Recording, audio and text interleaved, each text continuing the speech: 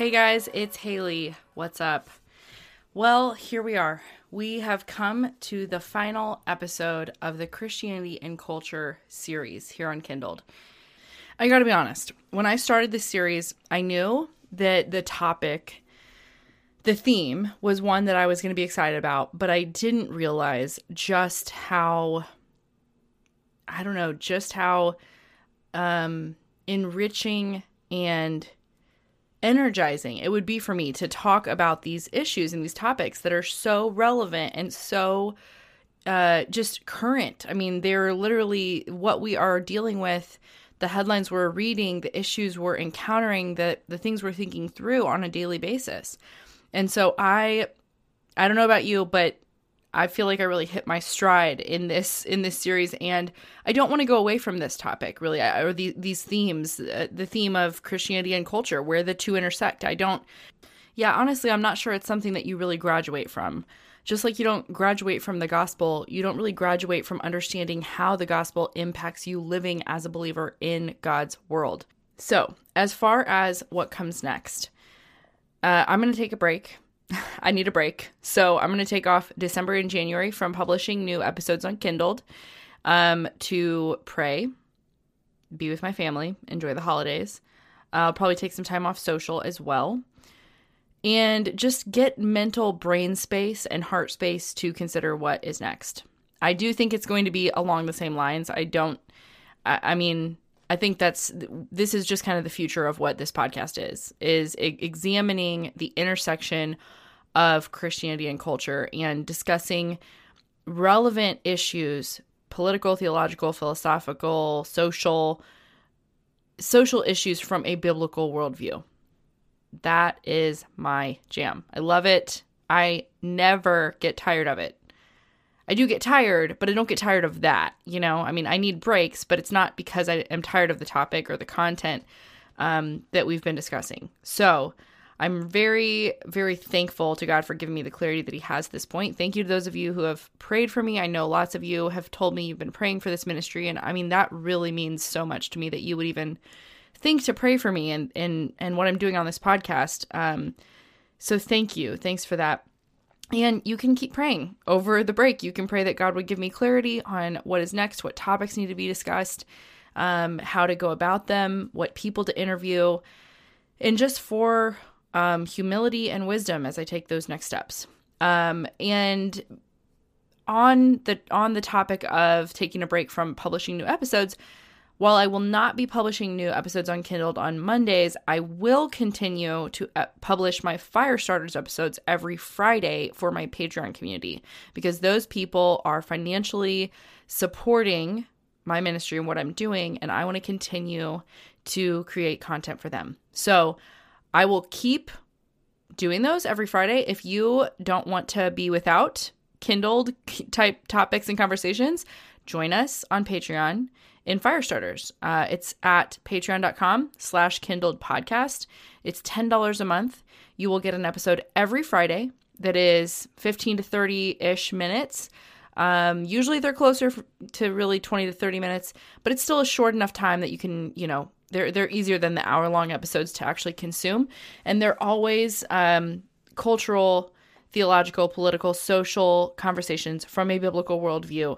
And it's just me and the mic most of the time. Sometimes I share clips from episodes that did not make it into the main episode on Monday. So that is going to continue. If you want to join us, I'll still be doing that. And you get instant access whenever you join to all of the past episodes. So I think I have 13 in there now. So you will get instant access the second you sign up to all the other episodes. Another thing I'm going to do in there is be engaging on the Patreon community over this break. And I poll people in there on what topics they want to hear me cover. This is more of if the main podcast was a gym, the Patreon community is private training.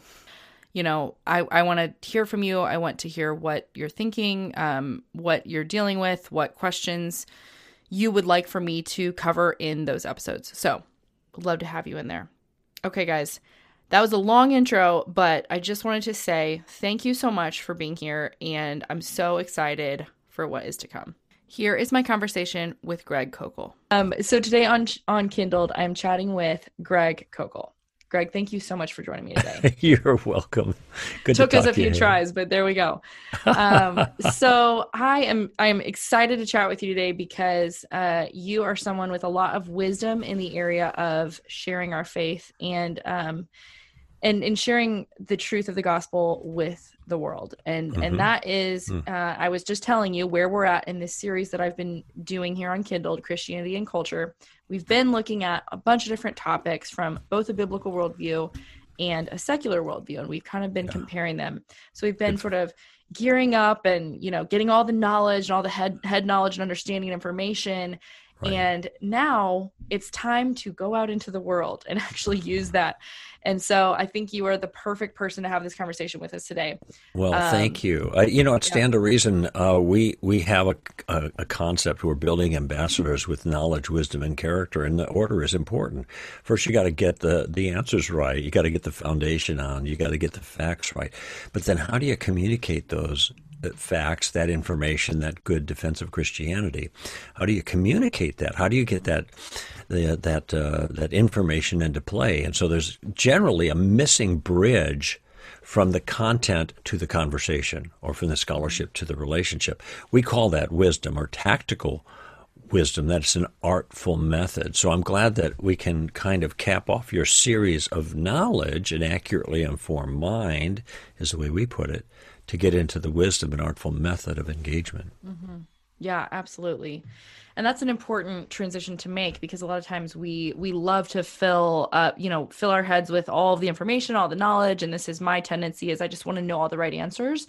But then when it comes to actually talking with another human being about it who doesn't see things the way I do, I'm suddenly like a deer in the headlights. And I'm like, oh no, I wasn't prepared for this. I know why I believe what I believe, but how do I have a conversation with a skeptic or with an atheist or an agnostic, and someone who doesn't even start from the same foundation? Yeah. So it's like, where do we even begin? Well, I have been there and done that for sure for many years. So I'm with you guys and the rest of your viewers, because this is not always an easy thing to do. And I think this is why having a game plan of sorts to make that transition is so valuable. Mm-hmm.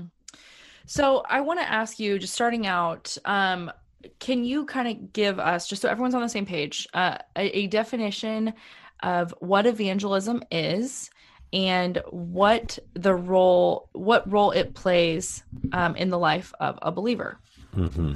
Well, evangelism is an English word that's anglicized from a Greek word which is evangelos, or something like that in the Greek, and that's simply translated, or it means good news. All right, and so we as followers of Jesus have good news to communicate.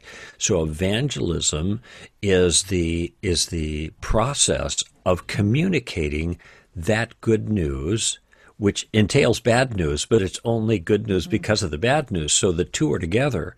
And when you look at the preaching of the book of Acts, for example, you see the bad news communicated first in almost every case, and then the good news contrasted with that. So this is why the good news is good, because there's a rescue that's available for humanity and for individual human beings from the things that are really the things that plague them, the deepest things, and that's sin.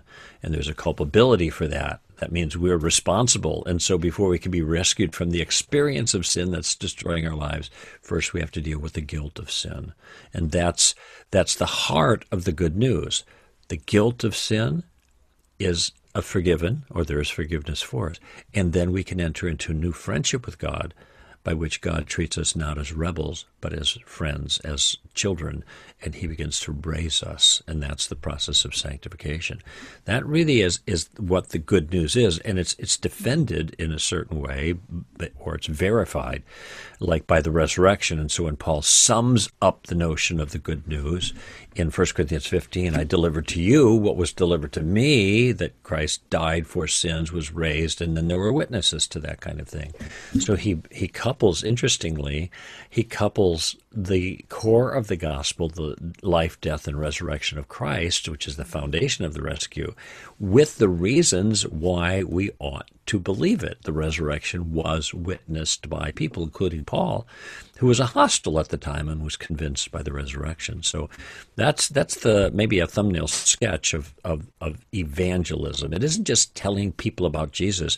There is a substantive content that involves those things that I just mentioned that are really important. Yeah, that's really helpful. And I didn't know that was actually the root and the official definition. So that's interesting.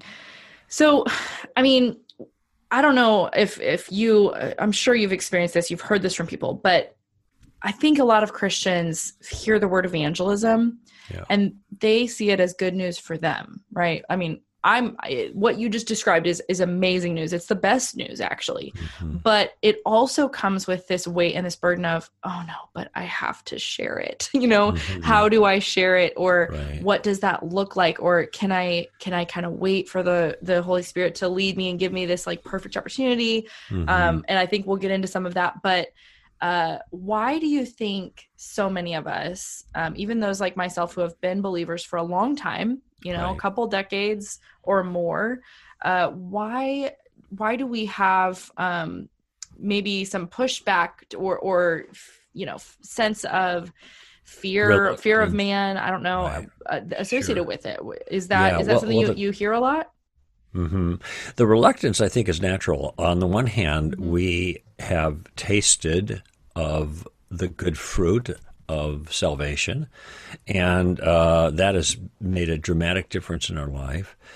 And so we want other people to experience it, but there's also a risk that goes along with that because, like I said, there's the good news because there's bad news. And so, communicating with people the bad news, they don't like to hear that. By the way, they know the bad news. They know that something is wrong. They know something's wrong with the world, and they know that the thing that's wrong with the world has a lot to do with the thing that's wrong with humanity, and they're part of humanity and making a contribution. Mm-hmm. Now, they don't always want to admit that, but that's in there, and it's something if we keep in our minds, then we can take advantage of. And this actually, I talk about this in the book in a tactic called Inside Out, that God has already built things inside of every single human being that ends up expressing itself on the way out. Mm-hmm. But that scenario of engagement is scary because it looks like conflict ahead.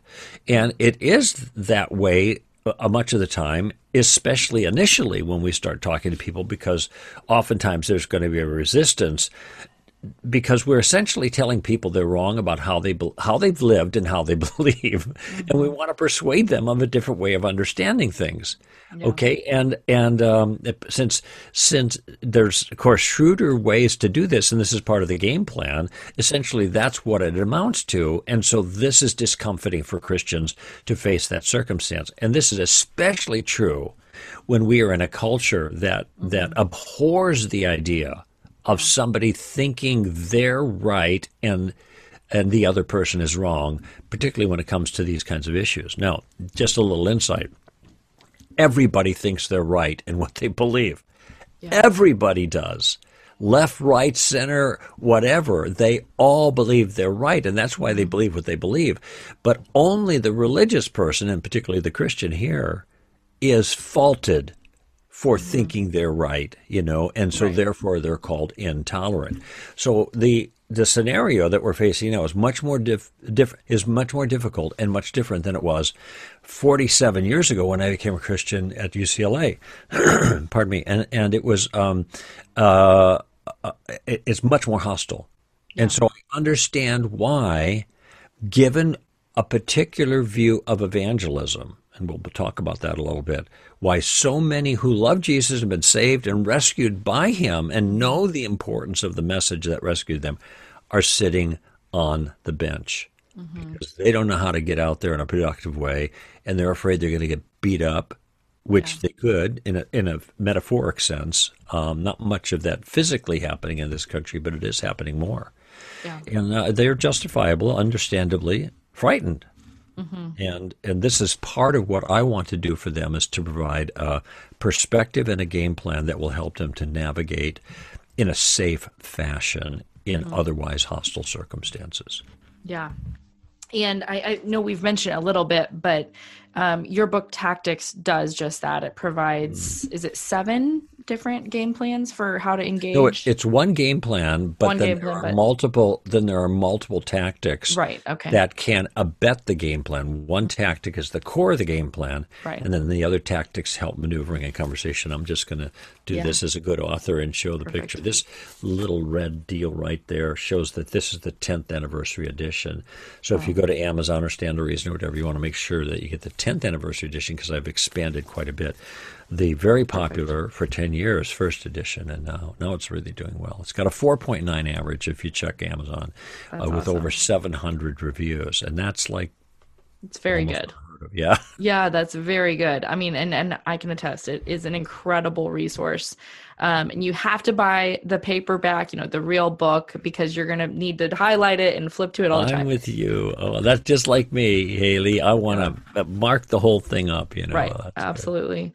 Well, you kind of were just getting into this, I think, if I know where you were going, but you talk about evangelism in a way that I have not, before hearing you discuss it and kind of analogize it to gardening and harvesting. Mm-hmm. I didn't have that understanding of it, which I think is Sure.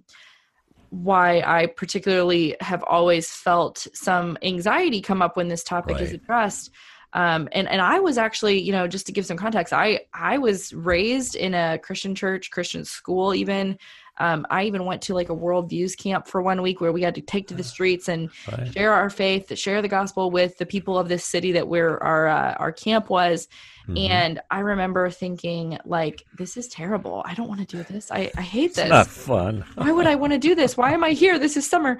And even with all of that training, all that official kind of like having all the right answers, it didn't really give me the understanding that I have had after hearing you talk about it. Mm-hmm. So can you explain how you really think about evangelism in the life? Yeah, the game plan, thank you for this, and it's a very important point. The game plan is predicated on a kind of renewed or a different or an altered understanding of how evangelism is meant to work. Mm-hmm. And I became a Christian during the Jesus movement in 1973, and back then it was like you take a tract and you go out on the beach, and we did this at Waikiki Beach for 2 summers in a row. Man, we had big projects, and then we had one here in Southern California a couple years later, and we'd go out and share Christ and use a kind of simple gospel presentation in a tract, and all these tracts always have a kind of sinner's prayer at the end.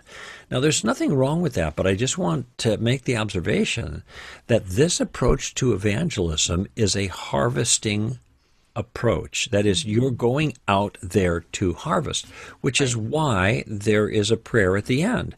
Okay, and I don't object to that approach. I've used that. I've won people to Christ with that many years ago, and that is, I've used that technique, and people have prayed, and they're still around today. Some of them I know. But this particular way of approaching evangelism is not a biblical motif. I'm not saying that it is unbiblical, like contrary to the Bible, but it is non-biblical. It isn't in the Bible. And it's a motif that really began to get more popular in the mid-19th century with altar calls and deciding to receive Christ. It was the Second Great Awakening. And so as a result, we kind of inherited a certain pattern that is, again, harvest-oriented. Now, this presumes that the people we're talking about are ripe for harvest. Right. Well, most people that we talk to are not ripe for harvest. Okay, and I shared the same exact frustration that you shared and that you expressed a few moments ago, Haley. And then I stumbled on this passage, this strange passage, John chapter 4. Like, how many times have I read that in my life? A gazillion. And so have many others. Famous passage of the woman at the well. Mm-hmm. Well, after Jesus talks to the woman at the well there in Sychar, the disciples come up to him, and then Jesus says something significant. He says, you are about to reap where you did not sow. You are about to reap where you did not sow. In other words, somebody else did the heavy lifting, and you're about to get the easy pickings. Okay, in Sychar at that. The field is white for harvest. Look at right here. We're ready to rock and roll here. Look at that. And you get the easy job. But when Jesus made this statement, he is identifying one field and one team, but two seasons and two kinds of workers. Mm-hmm. The season of sowing and the season of reaping, and those who sow and those who reap. And he says that right in the passage explicitly. The proverb is fulfilled that some sow and some reap. Okay, and so I got to thinking about this, and for a little aphorism, a little saying that kind of is catchy and memorable that captures this idea. Before there can be any harvest, there always has to be a season of gardening. That's my language about putting it, sowing, reaping. This is harvest, yeah, but you got to garden first. Everybody knows that who has a garden. Every farmer knows that. It's really common sense, but it's common sense in this too when we think about it.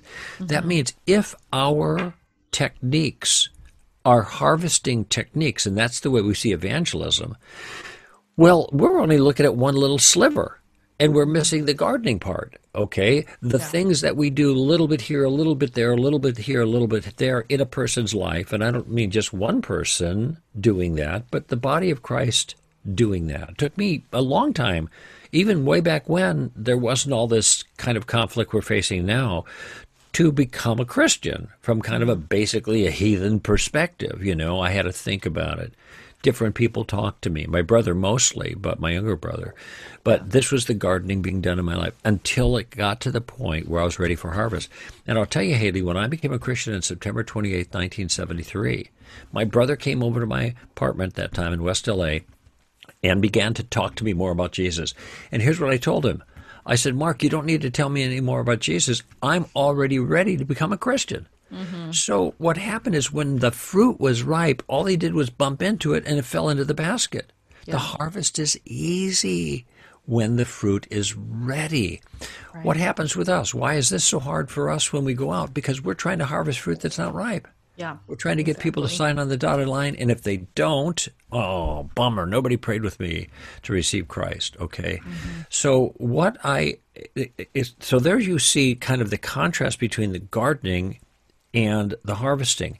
And when I look back on my life, I realized that I'm really a gardener. Mm-hmm. And I'm going to say something that your listeners are going to really, and viewers are going to really be surprised at, but I just said it over the weekend to a group in Seattle.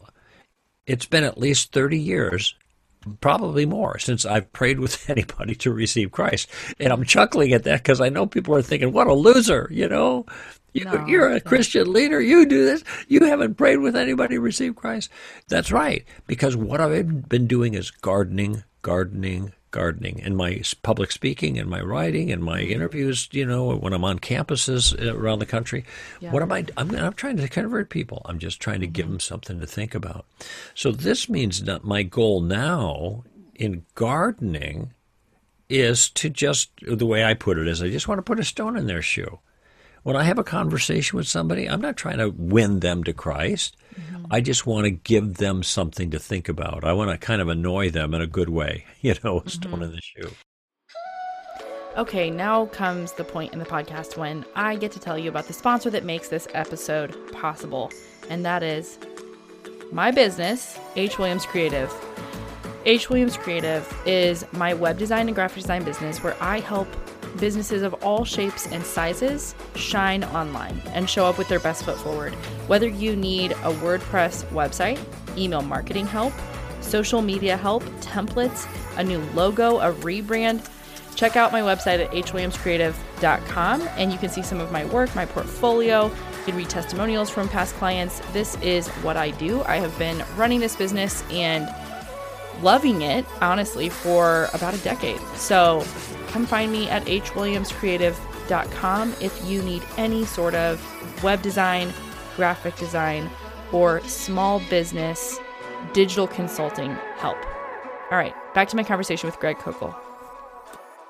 Yeah, I think that's so helpful to hear you explain all of that, because I know for me that was a new concept when I first heard you explain it, and I'm sure many listeners are like, what? Why has no one told me that? Why did no one tell me I didn't have to close the deal?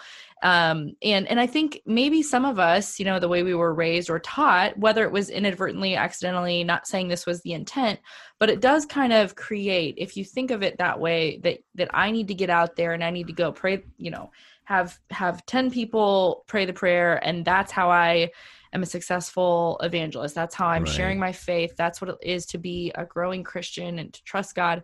What it really just does, though, if you go with that attitude and that perspective, is create kind of a works-based faith that is, I think it can really turn into that, because you're like, if I don't do this, I'm failing, or I feel like a failure. In that way, in that particular way. That's the key. Right. Yeah. And then it's all on me, as though I am the one with the power here. If I only said the right thing, I could enact this person's heart to change. Right. And we understand, I don't think most of us would say we believe that, but we kind of are acting like that. If we make it a do or die, all or nothing, if they don't come to faith in that conversation, you've failed. Yeah. Instead of understanding that God is sovereign over that person's life, and he might use you and 100 other people in the story of their salvation. And that's a perfect way of putting it, God's sovereignty, because it gives me the ability to rest in the process, knowing I can do what I can do, and maybe it's not going to be much in any given situation.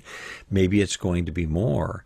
I have a game plan we'll talk about in a few minutes that makes it easier to do this, but I want to make one other observation, because this thing is still echoing in people's minds here. Wait a minute, 30 years and hasn't prayed. I'm not sure about that. That doesn't sound right. So let me point something out. You heard of The Apologist. He wrote the best-selling Christian book, Cold Case Christianity. Magnificent book. It's one of the best apologetics books I've ever read. And he's a former cold case detective who never lost a case that went to trial. And he solved murders that were committed 30 years ago, and the trail had gone completely cold, and he was able to survive. So he's a super investigator. And he was a very hardcore atheist, and he decided to use his investigative skills to analyze the Gospels to see if they were reliable testimony by eyewitnesses, and whether he could draw conclusions about Jesus from that. And in his analysis, Christian. And so he wrote a book about it called Cold Case Christianity, still a bestseller. So, and now he's written Forensic Faith, and he's written God's Crime Scene, and he keeps trading on all of his kind of police experience to work in how he resolves these issues. Okay, here's the deal. J. Warner Wallace, who was an atheist who became a Christian and now a best-selling author and a wonderful, unbelievable Christian speaker. I was with him last weekend in Seattle. Jim was in my garden before he was a Christian. Mm. Jim was listening to our radio show, Jay Warner, to our radio show before he was a Christian. Wow. You know what happened? Somebody went into my garden and they harvested my crop. How dare they? How dare they, right? No, I don't care.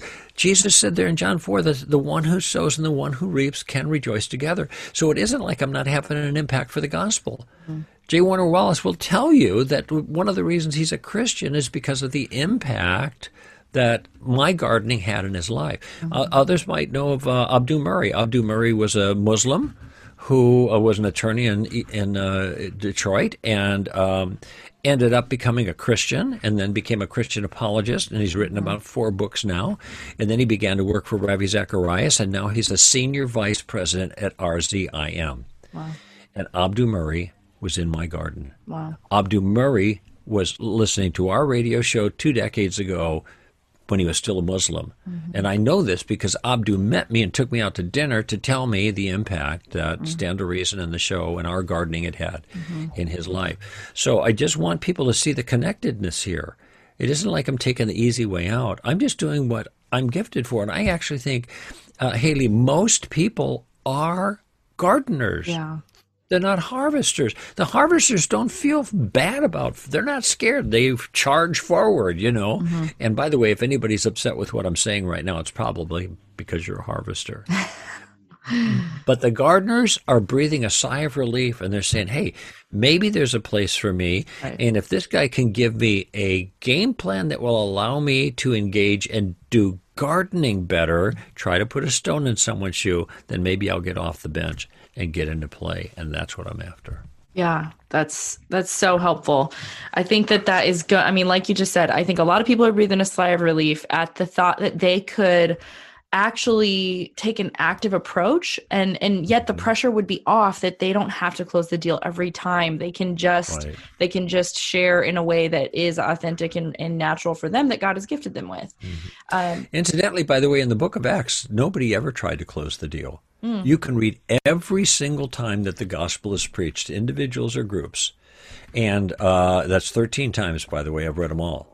And you will never find an appeal for individuals to pray the prayer. There is an appeal to trust and to believe. Mm-hmm. That's what repent means. Repent means to change your mind. Mm-hmm. Okay? Repentance towards God and faith in Jesus. So there's an appeal that is made in general to believe in Jesus, but there's no, okay, bow your heads and let's have the prayer. There's none of that. Mm-hmm. Okay? That comes later. And there was an understanding that the preaching of the gospel, the word itself, with the power of the Holy Spirit, had the ability to change people's heart and create faith in them, and the gift of faith, as Paul says in Ephesians 2. And then they trusted in the Lord. The challenge to receive Christ in the way that we think about it now is almost completely absent in the book of Acts. Wow, that's so interesting. Well, I know you wrote a whole book on this, and so absolutely people need to go read it. But as far as, your approach and mm-hmm. the game plan, what can you share with listeners today as far as how to kind of think about that? Yeah, well, this is the bridge. This is the tool that I use to take whatever information I have, and I have more than most because this is what I do for a living. I've been studying it for many, many years. But even if you have almost nothing, in fact, I told a group this weekend where I taught it, and I'll be in Phoenix next weekend, a couple days, teaching the same thing. And I'll promise them something. I said, I'm going to give you a game plan that will allow you to converse with confidence in any situation, no matter how little you know, or how knowledgeable or aggressive or even obnoxious the other person happens to be. And the game plan consists of basically 3 steps. Now, we have a lot of tactics we teach at Stand to Reason. They're in the book, and they have names like suicide and just taking the roof off and just the facts, ma'am, and steamroller and what a friend we have in Jesus and inside out. These are all kind of maneuvers to help you to stay in the driver's seat of the conversation without being overbearing or obnoxious. Okay, but there is one tactic that is the core of the game plan. And it's the easiest way imaginable to stop a challenger in their tracks, to get them thinking, turn the tables, and to put you in the driver's seat. Okay? When you're in the driver's seat, by the way, it doesn't mean you're doing all the talking. You're doing less of the talking, but you are directing the conversation using a very particular technique. And this particular tactic, which is the core of the game plan that teaches this technique, I call Columbo. After the infamous Lieutenant Columbo of TV fame like 4 decades ago. So millennials and younger probably are not too aware of Columbo. But he's a guy who showed up in the crime. You can find him on YouTube. He's the guy that shows up at the crime scene with an old trench coat, looks like he slept in it, a stub of a cigar. That's before those things were politically incorrect. And, and he's got a pad of paper. He doesn't got a pen. He's got to bum it off of somebody else. And he just scratches his head all the time. He doesn't look like he can think his way out of a wet paper bag, So he's coming in really low-key, really relaxed. Nobody's scared of him. But at some point, he'll pause and he'll scratch his head like he's deep in painful thought, and then he'll say, something about this thing that bothers me, Do you mind if I ask you a question? So he asks a question. Oh, you're very intelligent. Yeah, thank you. Oh, one more thing. And then he one more tings him to death with question after question after question. So the key to the Columbo tactic is to use questions to maneuver in conversation. And what the questions do is provide a tremendous area, and I specify exactly how that's done, a tremendous area of safety. Because think of it, when you're asking questions, first of all, you are guiding the conversation. Look right now. You and I have a conversation. There you are, sitting relaxing. I'm doing all the heavy lifting, right? I'm doing all the work. Right. You're relaxed, but I'm going in the direction that you want me to go because of the questions that you have asked me. Okay, so you're guiding this as an interviewer.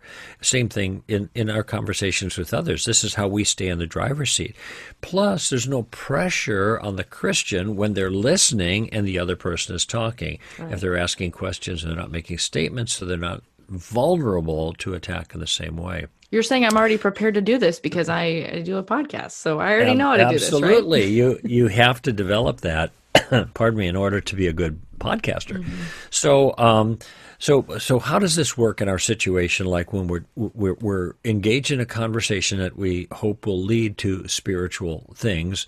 How do we do this? Well, I mentioned there are 3 steps to the game plan, and the first one is really, really simple. What I don't want people to do is think about the end game. Am I going to lead this person to Christ or anything like that? Forget about that. This person might be a Christian. You may never even get off the ground with this person. That's a distraction. That's a pressure you don't need. Here's the only thing you want to do initially is you want to gather information. So the first step is to gather information. And you do that by asking questions. And what I suggest is some form of the question, what do you mean by that? So in the book, I have an occasion illustration, actually anecdote, because I was in Wisconsin with my wife and we were getting some film developed. This is obviously about 15 years ago when they still used film for cameras. Right. And the lady had a pentagram around her neck, and the pentagram is often a occultic symbol. So I asked her, does that jewelry have religious significance? And she said, yes, it does. I'm a pagan, and she started going into being, she's a witch, right? And so we had this interesting conversation. But how did it start? I just saw something and I said, what do you mean by that, essentially? And then she explained. And I'm listening most of the time, and the more she explained about her view, the more questions I had for clarification of her view. So basically the first step is not a pressure step. It is a courteous step of drawing another person out to get their point of view on something. Yeah. And especially when it comes to spiritual things, and people make challenges. Do you believe in evolution? Do you take the Bible literally? God doesn't exist. Jesus never existed. The Bible's been changed. All these kinds of things people either say or ask, they should always be followed by a request for more information.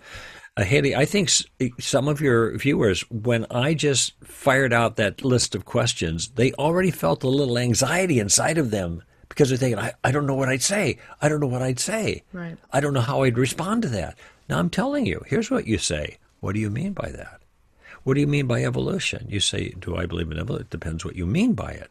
What do you mean when you say, do you believe in the Bible literally? Well, it kind of depends what you mean by that. So what do you have in mind? What specifically do you have in mind? By the way, there's lots of different kinds of evolution. Right. My theology has evolved over time. Yes. So I believe in evolution in that sense, Right. So I want more clarification. If somebody says, well, do you believe in Darwinian evolution? Then I want to say, well, what kind of Darwinian evolution? Because can you specify exactly what you're asking me? Because I can't answer because it's ambiguous. Throw the ball in their court. Okay. So this gives me safety no matter what a person challenges me with. I can buy some time by asking for more information. Okay. So that's the first step, and it's huge. It's unbelievable how much progress people can make and how easy this can be when you get an education of another person's view. Because as they start talking more and more about it, you realize there's more ambiguities that need to be clarified. And so you graciously and politely are asking to learn more about their view. Who cares? Who doesn't care, like talking about their view? Aren't people getting mad at you? No, I've never had anybody mad at me for asking them for clarification of their view. And then after they clarify it, then you can decide whether you want to go a little further. And this leads to the second step. And I'm really abbreviating things here for the sake of time, but I go into a lot of detail in each step in the book and give lots and lots of illustrations. But the second step, if the other side has made a claim of some sort, well, you can't rely on the Bible. It's filled with contradiction. Now, that's a statement, that's a claim. They are claiming something controversial, or there is no God, or Jesus never existed, okay, or on and on and on. The second question, after you get clarification, is not now to try to refute their view. Pardon me. Mm-hmm. They're the ones who gave the view. And so the burden of proof rule is if you make the claim, then you bear the burden of proof for the claim you made, mm-hmm. especially if it's controversial. Right. If somebody says, hey, there is no God, it's not my job to show them that there is a God, not initially. It's their job to give reasons why I should believe the controversial claim that they made. Right. And so this is why what I'm going to do at this point is say, okay, now I understand what you mean regarding this thing. Let me ask you another question, if it's okay. How did you come to that conclusion? Now I know what you think is true. Mm-hmm. Why do you think it's true? Mm-hmm. What are your reasons for that? And then I'm listening. Wow. Now, those are very simple. Mm-hmm. Those are the first two steps of a 3-step game plan. Anybody can do this. Yeah. Any Christian who knows nothing at all can ask those questions, right? You can ask those questions. Right. That's the simple part of it. And notice, Haley, when they're asking the questions, they are not in any position of vulnerability mm-hmm. because they're not making any claims. Mm-hmm. They're not saying the guy is wrong or the gal is wrong or whatever. They're just trying to figure out what they believe and why they believe it. Mm-hmm. Now, I'm going to give you a tip about what happens oftentimes with either of these two statements. And here comes a 60s alert here. 60s warning. They're going to get oftentimes, they ask you, what do you mean by that? Or how'd you come to that conclusion? Some variation of those questions. You're going to get what I call the Simon and Garfunkel response. Mm-hmm. Now, remember those guys in 1966? They wrote this great song called The Sounds of Silence was the song that they wrote in 66. And that's what you're going to get. You say, well, okay, I'm kind of confused. What do you mean by, you say everything's relative. What do you mean by relative? Mm-hmm. Dead air, Right. They don't know. The fact is, so many people who raise objections against the Christian and against Christianity have not thought through their objections. They are just repeating what other people have said that have been adequate to stonewall the Christian. And so if we just ask them, okay, I need more clarification on that. Mm-hmm. What exactly do you mean? What are you getting at?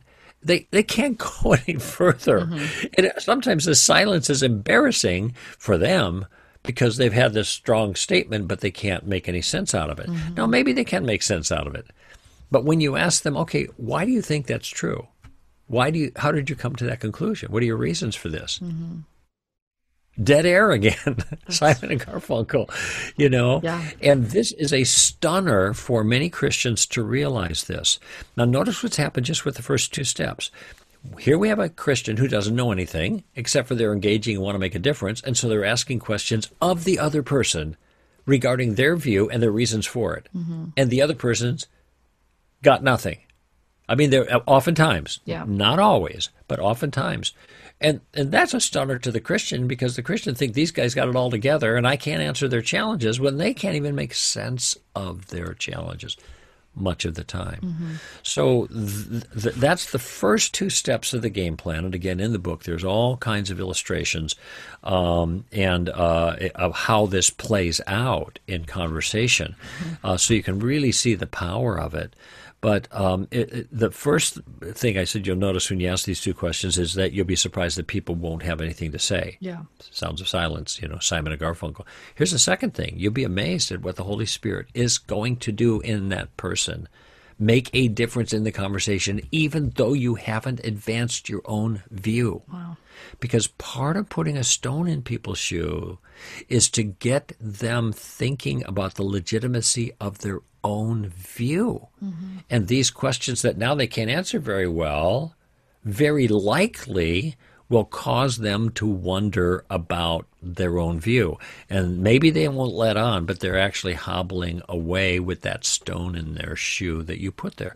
And I want your people to think about this, because they know about this because it's happened to them.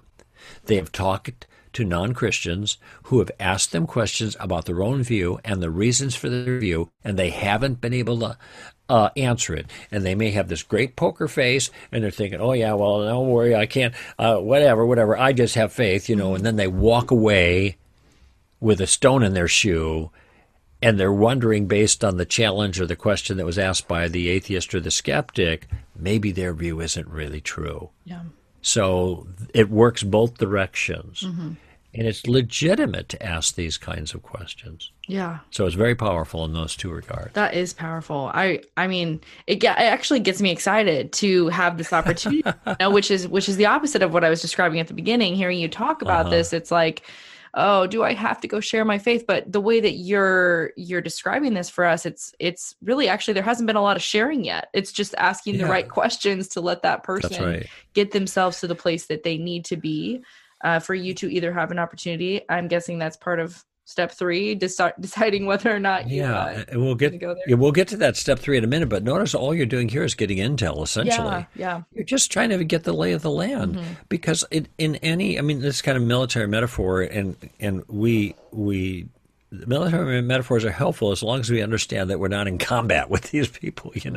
We want our engagements to look more like diplomacy than D-Day, but there is some appropriateness to some of these military metaphors, because you don't charge over a hill when you've got hostiles around and you don't know what's on the other side. You might just get gunned out. You got to get some intel so you know what you're up against. And by the way, Haley, sometimes when you know what you're up against, you back off, right? Because you realize you're outgunned. That is okay in my view. I have backed off of circumstances when I realize I'm out of my ken. I can't deal with what I'm facing right now. And so there is some maneuvers you can use to make the best use of that circumstance. I call it getting out of the hot seat. And it's in one of the chapters in the book. But for the most part, I'm not going to go forward and try to make my case, because the setting and the circumstances are not right for that step yet. And it's okay. It isn't because I'm a loser, because I'm failing as a Christian. It's because I'm trying to be shrewd, just like Jesus said. I'm trying to assess the circumstances as best I can and make a wise decision on how to pursue. I don't want to bruise the fruit. Right. Yeah. That's and I think that's so helpful to just be reminded of, especially, for those of us that would feel a sense of disappointment and having to walk away from a circumstance. We want to come out the victor, and a lot of that can be our own flesh and pride, just wanting to win an argument, and we could charge in there too hard, bruise the fruit, like you said. And then are we actually honoring or glorifying God with that? Or is that more about us? Because I think that a lot of us probably have done that in the past. I know I certainly have, where it was, I wanted to come out the victor. I wanted to win the argument. I wanted them to go, oh, dang it, I don't have an answer for that. And that's the wrong way, reasoning and motive to go about it. And that's not using wisdom. And that's not ultimately glorifying God. I know God can redeem it. I'm with you on that. But that's not the right way to go about it. Let me give you an example or an anecdote of how this kind of played out quickly here. I was sitting next to a fellow named John on the airplane once. We got into conversation a little bit. He saw me reading my Bible, and he asked me where I'm going, and so I'm telling him I'm going to this event. So the issue of Christianity is now in the conversation, right? I'm drawing him out too. He tells me he's not a Christian. Very, very friendly. Well, I'm not. I said, by the way, is that good information to know? Yes. He said, but I used to be a Christian. Oh, okay, that's another good piece of information to know. And then he said he used to be a preacher's kid. And I said, how did you used to be a preacher's kid? Did your dad die? He said, no, my dad didn't die. He's just not a preacher anymore. Oh, okay. And in fact, he's no longer a Christian. Oh, is that a good piece of information to know? Yes, in fact, there's some baggage sitting next to me here. So I let him tell his story. All right. And I asked him more circumstances. What happened? And basically an abusive church environment, and Christians can be like that. And finally it turned him off, it turned his dad off, and they both left Christianity. All right. And he's really telling me a rough story. Yeah. And I'm just listening. And then he says this to me. He says, people like you, People like me, moi, people like you Christians who read Bibles on airplanes, kind of thing. Most people would be really upset by what I just told you, he said. But you're not mad at me, and I really appreciate that. Wow. Yeah. Now, let me ask you, do you think that by itself might have been a little stone in his shoe? Yes. Where he's talking to what he thinks is a reasonably intelligent individual who still is a Christian, who is willing to listen to his tales of woe and sympathize with his mistreatment? Yeah, I think so. And what had I done? Had I preached the gospel? No. In fact, if I had started to preach the gospel kind of out of the chutes with this guy, he would have probably said, yeah, been there, done that, and it hurt. Yeah. But instead, because I'm using my game plan, I'm drawing him out, I'm getting the lay of the land, I'm letting him talk. And I think just letting him talk and respecting his experience, though being a Christian myself and not getting angry, had a salutary effect on that man. In fact, when I left, got off the plane, I had his email in my pocket that he gave me because he wanted me to send him an article that I'd written about something he had a question about. Yeah. So, wow, that's so cool. Yeah, see how that can work. It's amazing. Yeah, that's awesome. And then, we're acting like, I'm acting like, oh my gosh, that's amazing. But at the same time, it actually, all you're doing is following Christ's example of how he asked questions. He didn't come at them. The first thing he said to the woman at the well was not, "Hi, I'm the Messiah. You're in sin. You need me. I'm the living water. Wake up." Right. He didn't do that. He asked questions to draw her out. And then he showed that he already knew who she was, and that he had some, he cared for her outside of just preaching at her. And so I think that, although it is like surprising because we don't see this a lot, it's also like, well, of course, if we follow that model, like it would work better because that's the one Christ showed us. And it's us trusting in God and not ourselves to be the savior. Yeah, Jesus actually asked more than 300 questions in the Gospels. I mean, he used the Columbo tactic. He didn't call it that. Right. Yeah. But he used it to great effect. Yeah. So let's see. Did we didn't get to the third step, did we? No, we didn't. Okay. I'm glad you brought so it what's up. the third step? Thank you for asking. The third step, remember the first one is we're gathering information with the question, what do you mean by that? Or some version. The second step, if they make a claim, we are reversing the burden of proof. We are asking them to justify their claim, but in a nice way. So what are your reasons? I'm curious. If you have any. The third step, and notice in neither of these are we kind of going on the offensive. We're not making our point. Well, that's the third step. You use questions to make a point. You use questions to make a point. Now, the point you might be making is your own view. You want to give your own view. But what I talk about in the book is a way of using questions to kind of set that up and get them to follow along with you so that you can make your point indirectly, or at least through the use of questions, and then be much more effective at it. You can also, one point you might want to make is that their view is wrong. So you might want to say your view is right, and here's what I want you to think about. You mind if I ask you a few questions about this? Boom, boom, boom, and you're using your questions like an attorney might to lead them to a conclusion, yours. Or you might be showing not that you're right, but that they're wrong. And you're trying to point out a flaw in their view. So when an atheist, simple example, when an atheist who is a materialist or naturalist, that is, they believe that the only thing that exists is the material world, all right? Yeah. That things are all, meet all the way down. There's no invisible world. There's no God. There's no, there's no heaven. There's no hell. There's no spirits. There's no miracles, all this other stuff. But actually, if you're a materialist, there's no morality either, because morality is not physical. All you have is kind of an evolutionary make-me-up where people are, by evolution, driven to do certain things they call moral, but they're not really moral, okay? Right. So there's no morality. Now, this same atheist, though, who holds that view, is quick to object to the God of the Bible being a genocidal, homophobic, ethnocentric, woman-hating, bigot kind of thing. This is a paraphrase of Richard Dawkins' assessment of the God of the Bible. But Richard Dawkins already in print is saying that there is no evil, there is no good, there's nothing but blind, pitiless indifference. And that's a quote. So what's it going to be? Is it going to be your naturalist view of no evil, no good? Well, that's consistent with naturalism. But then where's he going with this, calling God bad? Right. All these things. And so when they do that, I think that's a mistake. They're talking out of both sides of their mouth. You can't have it both ways. All right. So I could point that out. I say, look, you're contradicting yourself. You don't have any foundation for morality. So how can you call God evil? Okay. Right. But that would be a little inelegant way of doing it. So what I do instead is say, where are you getting your moral standard by which you're judging God now? You don't believe in God, right? Okay. And morality then is not objective. It's just your own personal opinion. Right. So where are you getting your morality, the moral code, the standard that you're judging God by?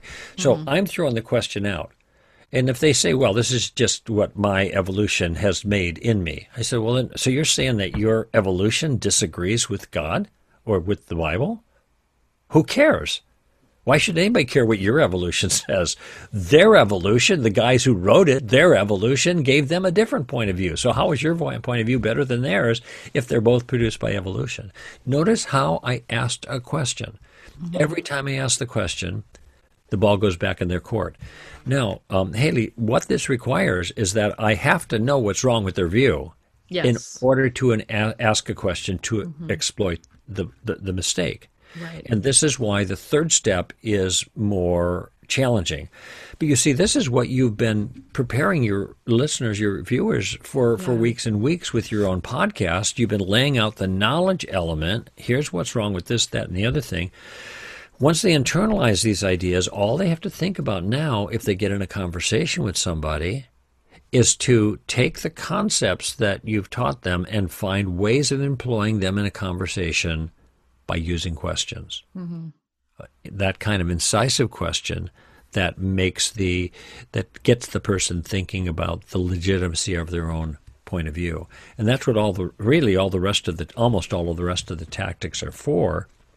Is to help find the flaws and employ the particular tactic, like taking the roof off or suicide or just the facts, ma'am, or Rhodes Scholar, taking that particular tactic and employing it using questions to undermine the other person's case. So that's the third.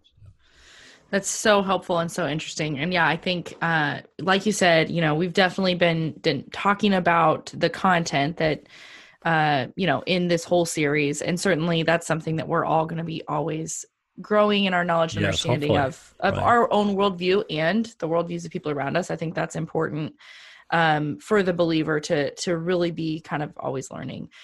I have a couple questions for you that are a little bit, parallel to this conversation, but on a different topic, if I can ask you. Sure.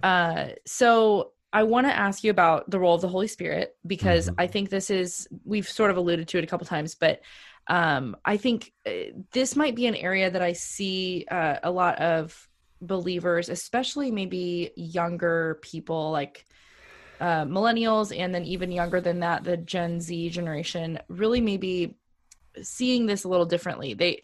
I've heard people say, I don't want to, I'm not the Holy Spirit, right? I can't save someone. So I'm just going to I'm going to take a back seat, and I'm going to trust that God is going to, if like they're going to say to their friend who is maybe comes to them with some sin issue, and this person's a Christian, the friend brings the sin issue to their friend, knowing, hey, they're a Christian, they're probably going to throw the Bible at me, but let's just see what they do.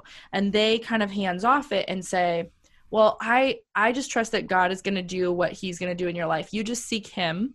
I'm kind of going to sit back here, and like, I just want you to look into that for yourself. Sure. Hands off approach, because they're like, I'm not the Holy Spirit. I can't actually convict their heart or open their spiritual eyes of their heart if there is blindness there, which I'm like, yes, I agree with you. But at the same time, we also have to believe and understand that, like, the very means God may be using to reach that person might be you. Yes. So how do you talk to people about their role and not trying to be the Holy Spirit, but at the same time not sitting on their hands and saying, I'll just wait for God to work? Right. You know? Well, I think what the attempt here to do is to employ a biblical concept of the role of the Holy Spirit, okay? Mm-hmm. But what is just, and legitimize it that way. And of course, the Holy Spirit plays a vital role, not an important role, a vital role, okay?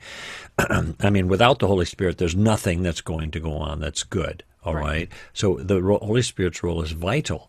But if our understanding of Scripture and the role of the Holy Spirit reduces us to the view you just described, then we are not taking a biblical approach, because the Bible has a whole lot more to say about the role of us as individuals and in a certain sense, cooperation with the Holy Spirit. Mm-hmm. Curiously, most of what the Bible talks about regarding these things, it doesn't talk about the Holy Spirit at all. Mm-hmm. It talks about what we should be doing.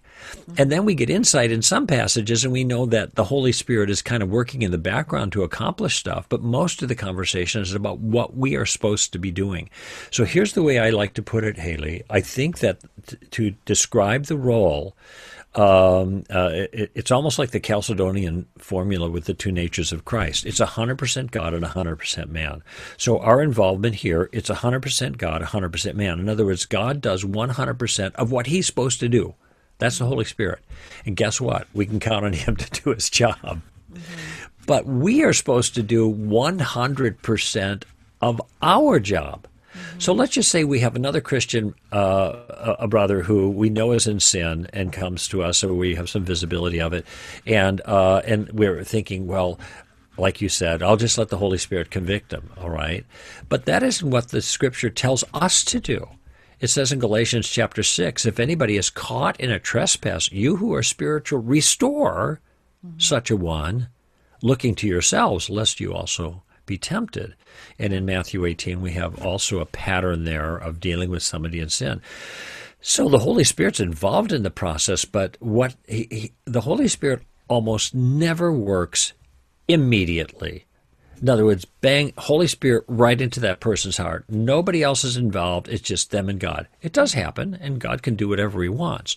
But most of the time, the Holy Spirit works immediately. That means he works through someone else.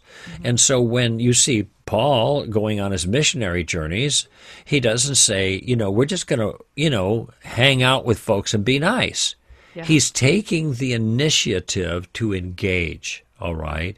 Mm-hmm. And so that is the model that he is to us. Jesus, what did Jesus do? He took the initiative to engage.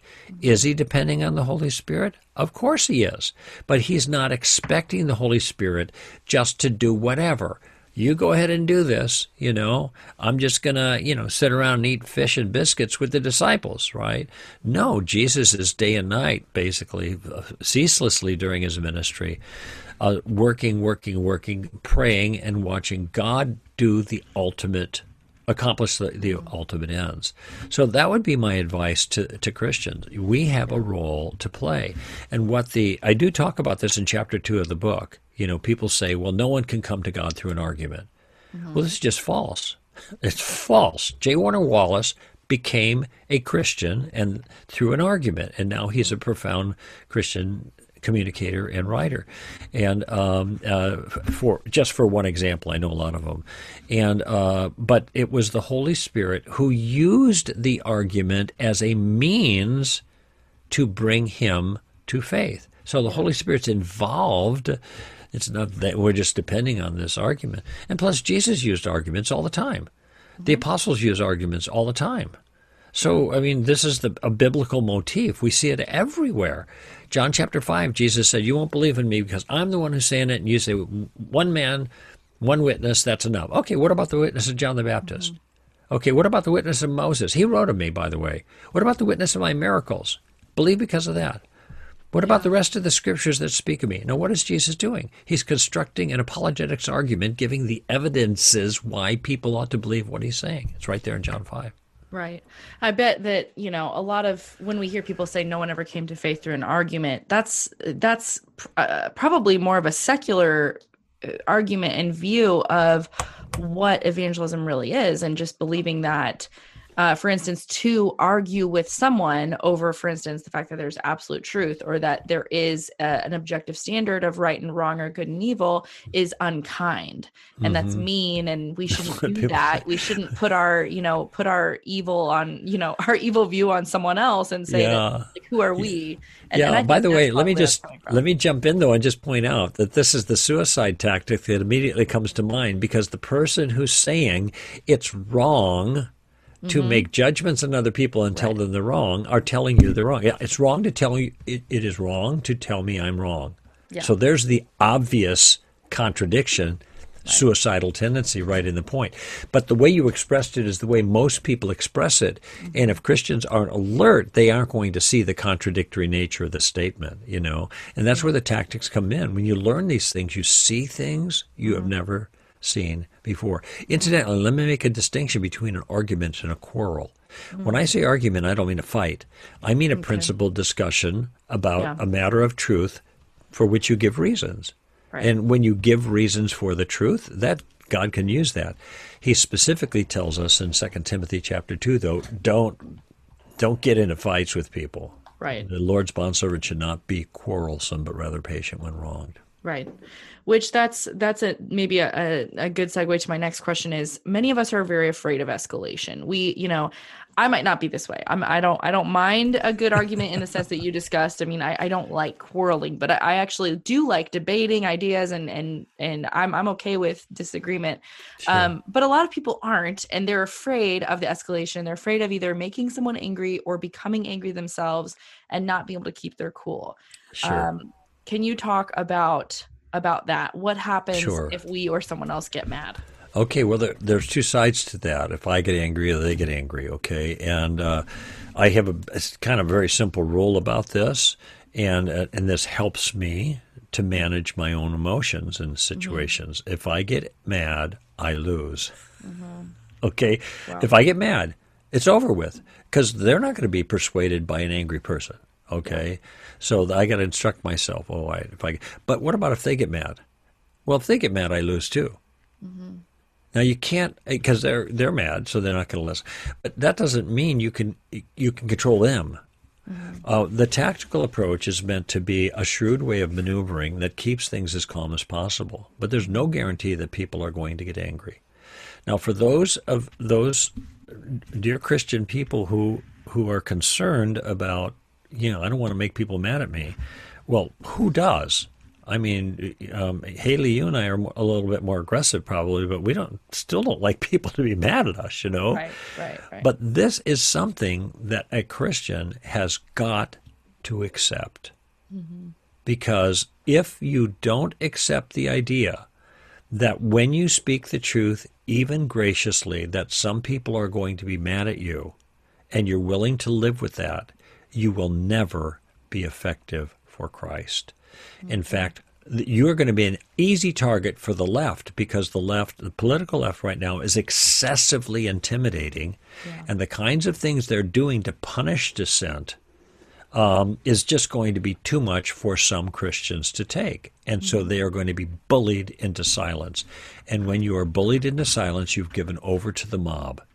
Now, it doesn't mean that you always have to speak in every circumstance, but I'm just encouraging your viewers to instruct themselves, take stock of themselves. If this is my approach, that my discomfort with people being angry at me, which we both understand and share, is the thing that's going to mean I am going to be silent. Now you have just disqualified yourself from making any difference for the kingdom. And you have just become one of the lemmings that is going to go along with all the left, and you're going to get bullied around into silence. Jesus wasn't bullied into silence. The apostles were not bullied into silence. They weren't obnoxious, but they did not allow themselves to be bullied. They maneuvered shrewdly, but they would not be silent simply because people would be angry with them. Right. And the fact is, in this country, as bad as it's getting now for Christians compared to the way it used to be, we have it better than any Christians have ever had in the last 2,000 years. Wow. And we have it better than virtually every Christian in the rest of the world has it today. So I think we should learn to put up with a little bit of hostility from people when we communicate the truth to them. Yeah, I think that's such a great reminder. And I know it's not the easiest thing to hear for some people, but it is just the reality. And I think that we need to remember that we're representatives of Christ. And if we are truly slaves to Christ, do we expect that we will be treated better than he was? Like if he's our master, why should we expect better treatment? And they crucified him. And so I think there's some humility that needs to come along with that, and also recognition of where are we finding our identity in what the world says about us and how liked we are, how popular we are, or the fact that, we know who we are because of Christ, and what he has said of us is ultimately what is actually true. Yeah. So, we don't want to give over to the mob here. And by the way, if it's me, and I can have a kind of a fiery personality. And sometimes I can get angry easily. I'm 47 years a Christian, and I still have to be vigilant. It's crouching at my door kind of thing. And if I find myself, you can feel the heat coming up. We all know that actually it happened to me last night in a discussion. That's when I got to take a deep breath and say, okay, I'm not going to say anything more. It takes some discipline. But Proverbs says, and Proverbs got a lot to say about this kind of thing. So cruise Proverbs and look for them. Here's one of them. A harsh word stirs up anger, but a gentle answer turns away wrath. And so I want to be reminded of that. If I start getting harsh, I'm just causing trouble. And it'd be better for me just to shut up at this point rather than cause more damage. Take a deep breath, settle back, ask a question. Let the other person talk, or just graciously break the conversation off. Just let it go. I think we've had enough for a while. Maybe we'll both think about what each of us has said, and then that's it. It's better than getting into a pitched row with someone else. Yeah, man, such good advice. So for someone who wants to take the next step and really learn how to do this better, where would you point them? Right here. There you go. Book. There's the pitch. There it is. Yeah. The Tactics, a Game Plan for Discussing Your Christian Convictions, the 10th anniversary edition. Just so you know that there are, it's in paperback, it's in Kindle, it's all available on Amazon, by the way, or through Stand to Reason, str.org, in our bookstore there. We have, I actually read the book, so if people who might be used to my voice from my own broadcast, which I've been doing for 30 years now, maybe they like to hear my voice, and okay, it's more fun doing it that way. So we have the Audible kind of one. We also have a 6 DVD, or actually I think it's 8 DVD now with the expanded edition, training tool with a workbook that goes so you can have class, and I'm the talking head guiding you through the material, and there's kind of little assignments and exercises that people can do. So that can get them, these are different ways of getting this material into you, whether individually or by a group. And all of that's available either at Amazon or at Stand to Reason. str.org is our website.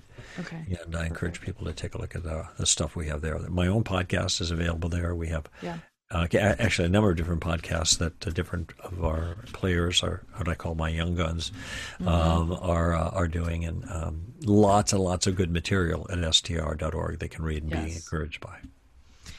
Wow, so helpful and so encouraging. Thank you so much for your time and your wisdom, and for writing this book. I mean, I know it's been a decade since you wrote it, but it's like it's still so incredibly relevant. Yeah. It's never going to not be relevant. Well, the rewrite was almost as difficult as the first write, because I added a lot of material, and so I'm very, very happy that people are responding so well to it. I'm glad to help out. Yeah. Thank you so much. And people can connect with you online at, where on social media are you? Well, that's a harder question, because I have a Facebook, and if they look up Greg Koukl, it's one of those ones you don't have to friend me to go on, because I've got like 10,000, I don't know, lots of people. And then I occasionally will Twitter, and it's a Greg Koukl, I mean, GREGKOUKL, and so it shouldn't be hard to find me there. But Stand to Reason is involved in all of the social media forms that are popular right now, Pinterest and Instagram, abracadabra, or whatever else is the newest thing out there. I don't follow all of this stuff, so I'm and that's why definitely you're productive, because you're not spending all your time on social media. So keep doing what you're doing. Thank you. Thank you so much. You're really welcome. All right, guys, thank you so much for listening, for being here, for being a subscriber of Kindled. If you're not a subscriber, go ahead and hit subscribe so you get the episode automatically downloads when I add a new one. And I'm actually going to show up here tomorrow with an announcement on December 1st. So you want to make sure you're subscribed so you get that announcement. That is something that I could not announce today on Monday, but I am going to announce it tomorrow on Tuesday. So make sure you're subscribed. And then also just come find me on Instagram at HaleyWilliams.Kindled if you want to stay connected on social. I also have a Facebook community for Kindled listeners that you can find linked on my website, on my homepage, kindledpodcast.com. And what else? Patreon is patreon.com/KindledPodcast. All of it is linked at my website, kindlepodcast.com. So that's the easiest way to find all of the links. And yeah, I hope you guys have a great Christmas break, just restful time. Do what you need. Sign off of Instagram, Facebook, delete the apps, whatever you need to do to just enjoy your holiday season and get some downtime, whatever that looks like. Read a book. I don't know. Read 5 books. I'm going to do my best to read through some of the stack that is on my bookshelves that are all the things I want to read so badly, but usually just don't have time for. All right, guys, have a great Christmas. Bye. See you in 2021.